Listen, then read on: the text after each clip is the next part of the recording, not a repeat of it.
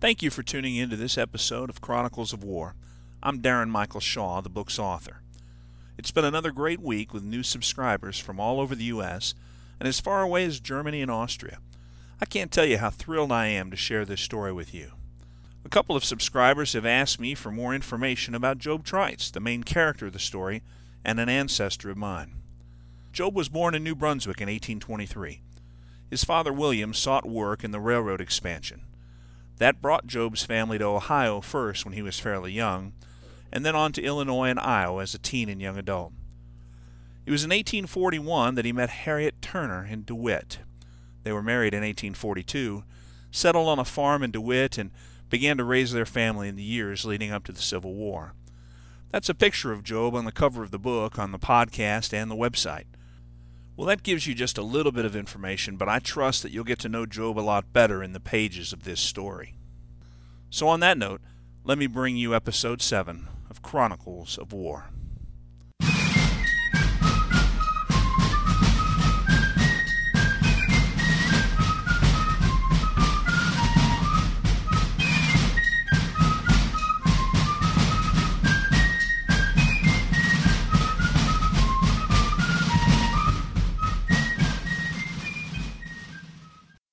The battle seemed to progress in short spurts rather than in sustained action.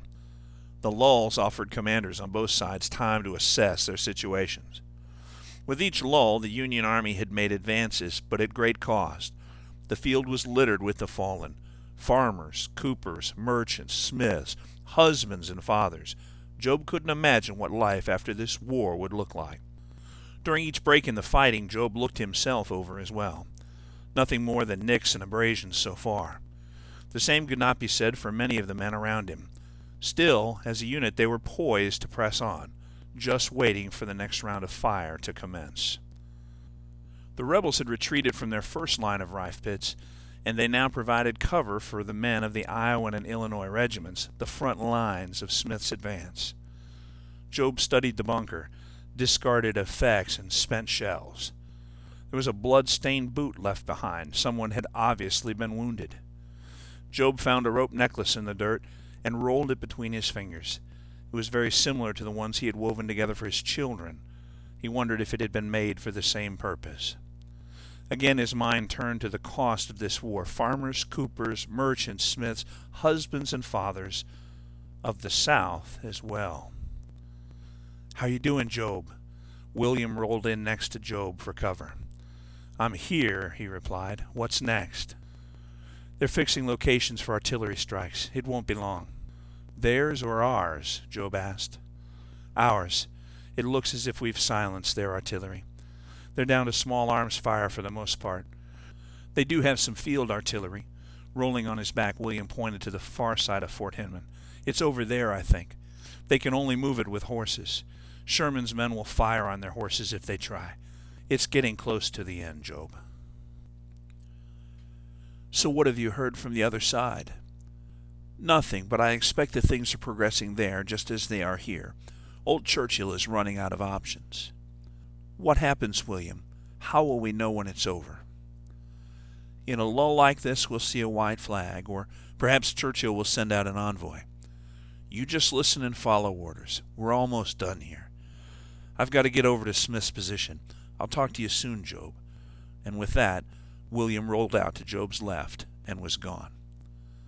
He knew these lulls were too short to allow such a thing, but Job wished he could compose a note home just at this moment. He would tell Harriet that the victory here was in hand. He would tell her of the tremendous cost that had been paid. He would tell her that he was unscathed. He would tell her that God was good. And then he smiled. He would ask her what she remembered of the young card-playing Mr. Henderson. His thoughts were interrupted. Firing began again from the Union ironclads. Job prepared to move. At home, Harriet and the children were having lunch with Parson Wentworth and his family. The parson had just begun his ministry in DeWitt, and as such, he didn't know the men of the community who were fighting to quell the rebellion. "Mrs. Trites, tell me about your husband Job," he asked. Harriet proudly replied, "He's the finest Christian I know, Parson." "And he has red hair like me," 7-year-old Ryle chimed in. Parson Wentworth chuckled. Nancy Ann quickly raised her fingers to shush her little brother. She had been taught manners. Children don't interject into adult conversation. Addressing Ryle, the parson asked with a wink, "Which do you suppose it is, son, that your father has red hair like you, or that you have red hair like your father?" "Yes," a confused Ryle answered. Everyone in the room laughed. Parson, evidently emboldened by his younger brother's foray into the conversation, Lewis spoke up. "Is God on Mr. Lincoln's side in this cause?" After a pause, the parson waded in. "God is on the side of liberty, son. And yes, I believe that is Mr. Lincoln's side of this cause. But God is also on the side of life. He has as much interest in the lives of the men we call rebels as he does in the lives of our own men. And for that reason, son, I believe the Almighty grieves over this conflict." Sensing that Lewis and the others in the room hadn't grasped his point, he continued, "Do you recall the hymn that we sang this morning, 'Brethren, we have met to worship'? There's a line in that hymn with which we proclaim, 'Let us love our God supremely, let us love our brothers too.' How do you suppose it is that we have brothers on two sides of a conflict, each believing that God is on their side?" Now drawn beyond her manners, Nancy Ann spoke up, and in a very frank tone, "I'm afraid that I don't understand, Parson, how a God-fearing man could be on the other side of this cause." "That's enough, children," Harriet intervened. "The parson is entitled to his opinion." "Oh, it's more than opinion, Mrs. Trites, it's the good book." Seeming to ignore Parson Wentworth, Harriet spoke past him. "Lewis, Almighty God is very much on Mr. Lincoln's," and turning to make eye contact with the parson, emphasized, "and on your father's side of this cause." Sensing Harriet's discomfort with the setting, he quickly agreed, "Yes, God is caring for your father, children." The order was given to the Army of the Mississippi to advance. As Job and the others rose to their feet, the small-arm fire began again. Job was able to see the enemy clearly now, just 100 or so yards away. He also saw the mass of Union soldiers pressing forth. They were innumerable.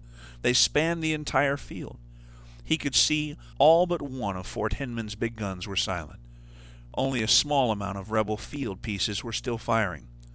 The advance was massive, but eerily quiet. So hushed was the setting that as rebel shots hit their mark and Union soldiers fell, their cries in agony echoed across the field. Still, the lines moved forward. For as many as fell, replacements stepped into their place. The rebels dispatched a battery of harnessed artillery to the center of Fort Hinman's defenses. Job watched as it unfolded, just as William had foreseen. Sherman's mounted company moved to the Union center and at once opened fire on the rebels' horses. The shrieks of the huge animals as they buckled under their loads, succumbing to their wounds, would not leave the men who heard it. The Union forces continued their advance. Surely it won't be long now, Job thought to himself. Still, men to Job's left and to his right continued to fall. There were no signs of surrender or retreat as of yet.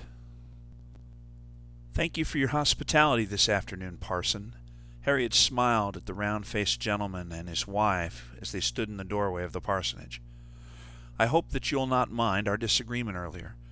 I've come to hold on to the hope that the Almighty is indeed in this cause, if for no other reason than as an assurance in the face of my husband's absence." "I understand," the parson nodded. "No, I don't suppose that you can, Parson, but I do appreciate your trying."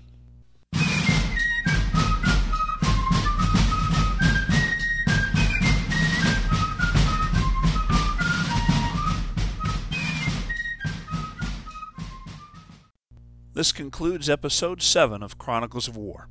Thank you for subscribing to this podcast and for tuning in to listen each week. As always, if you're enjoying the story, please tell others about it.